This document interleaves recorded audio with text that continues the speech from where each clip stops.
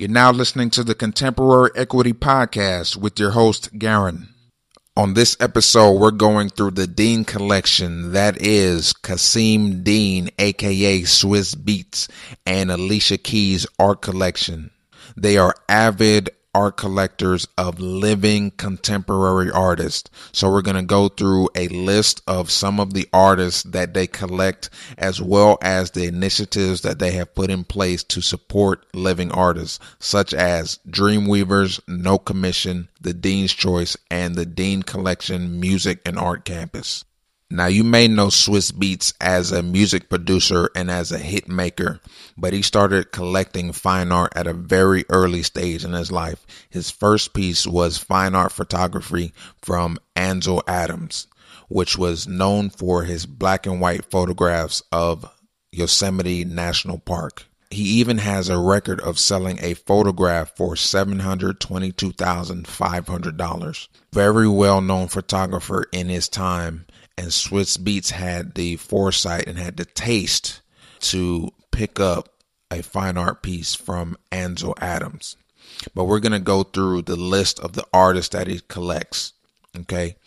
Jordan Castile, Nina Chanel Abney, Cy Gavin, Kehinde Wiley, Cause, Arthur Jaffa, and Lynette Yadom Bioke. All right, we've talked about the artists, but now let's get into the 4 initiatives that the Dean Collection has put in place to support living artists. Dreamweavers, No Commission, the Dean's Choice, and the Dean Collection Music and Art Campus. Dreamweavers is a show curated by Swizz Beatz art advisor Nicola Vesile. The last show was February 19th, 2019 in LA at the UTA Artist Space.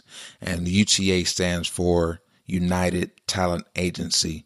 And some of the artists featured in that show were Kerry James Marshall, and we'll talk a lot more about him later. David Hammonds, Kehinde Wiley, Nick Cave, Arthur Jaffa, which I mentioned before, Dina Lawson mentioned before, and Carrie Mae Weems. This is another platform for living artists to showcase their work and really thrive as artists, and for people to experience them along with their work. No Commission is an art fair, which the name implies all proceeds from the sales go to the artist. That is a departure from the traditional gallery auction house relationship with the artist. Okay? It's a massive departure. And this is a fair where not only is it a platform for artists to receive 100% of the proceeds from the sale of their work, the Dean Collection also funds the artists by giving 20 artists $5,000 in order to exhibit their work. Okay, so this is a major initiative.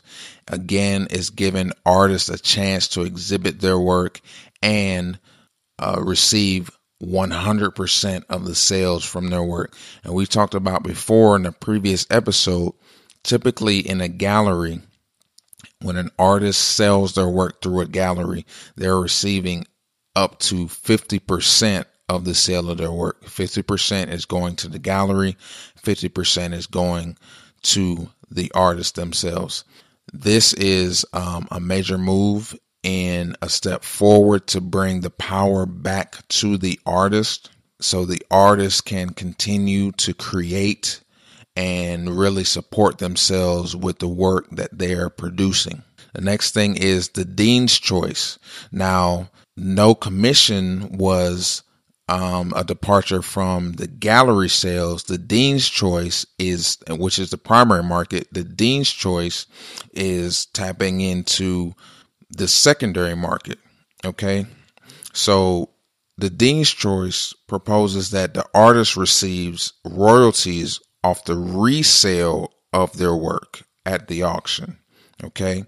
So to put you in the mind of an artist, let me give you an example. Let's say you produce a work that's oil on canvas that you're selling through a gallery for $20,000 and it sells. and that gallery is receiving a 50% commission on the sale of that art. So you as the artist are only getting $10,000. Okay. So let's say a few years later, the person that purchased your work is selling it at auction, and it sells for $50,000 at auction, right? The artist that originally sold that work gets nothing from that, right? So that artwork appreciated in value. It's an endorsement for the artist, but the artist is not receiving any of the action on that sale. So what the Dean's Choice has proposed is to give the buyer at the auction the option to give 3 to 5% of the sale back to the artist. Now that is something coming from the music industry, because he understands and knows that in order for you to use music in any shape, form, or fashion, you have to ask permission and you have to pay for it. Okay. So that is something that's taking his business prowess from the music industry and applying it to contemporary art so that artists can receive royalties on the resale of their work.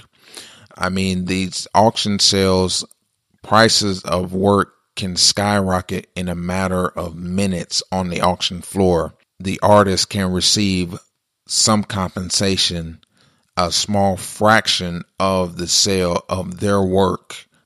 A very interesting concept and a bold move, to say the least. That leads us into the most recent initiative, which is the Dean Collection Music and Art Campus. Now, this has just come up in the past 30 days that Swizz Beatz and Alicia Keys have spotted property in New York that they want to use to house and showcase the Dean Collection, as well as teach emerging artists about the business side of their respective industries. It's a 110-acre property with a few buildings on it. Collectively, it's 200,000 square feet, which again will be used for the Dean Collection and classrooms to teach the business side for these artists, because a lot of times the creative may not have the access or the know-how to actually be successful as an artist. So there are a lot of things that Swizz Beatz is going to take from his experience, along with collaborating with other educators and other people in the industry to really bring this program to the forefront so artists can really make money off of their craft, right? So this is another major initiative that is showing support for living artists. So we just wanted to shed light on the Dean Collection for supporting living artists and using their influence to impact change in the art market.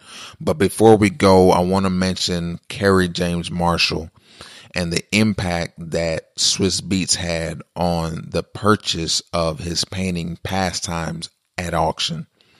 So the painting ended up selling for $21.1 million, and it was acquired by none other than Sean Combs. This was a record set for a living contemporary African-American artist, and another example of how Swizz Beatz is ensuring that artists and art collectors can profit from participating in the art market. The information in this podcast was compiled from online databases such as Artsy, ArtPrice, and ArtNet. The databases were verified against auction catalogs to ensure accurate reporting, detailed analysis, and clear interpretation.